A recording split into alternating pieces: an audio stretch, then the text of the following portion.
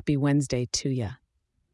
Here's your weather for Wednesday, December 20th, 2023, right here in the heart of the Big Apple.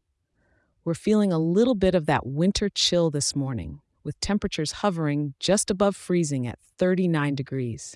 It's going to be a bright and bouncy day, though, because we've got none other than clear skies all day long. As you stride through the city during the day, you'll notice it's brisk with a high of 46 degrees. Perfect for grabbing a warm cup of joe from your favorite New York cafe, don't you think? The wind's coming in from the northwest at around 7 miles per hour, maybe gusting up to about 13 miles per hour, just sharp enough to remind you it's December. But hey, no need to frown. That means your stylish winter hat won't just be a fashion statement, it's a necessity. As evening comes around, you might want to throw on an extra layer, since it'll be cooler than the day, down to 44 degrees. If you're thinking about a nice stroll in Central Park or along the Hudson, it's a perfect time to take in the seasonal city lights.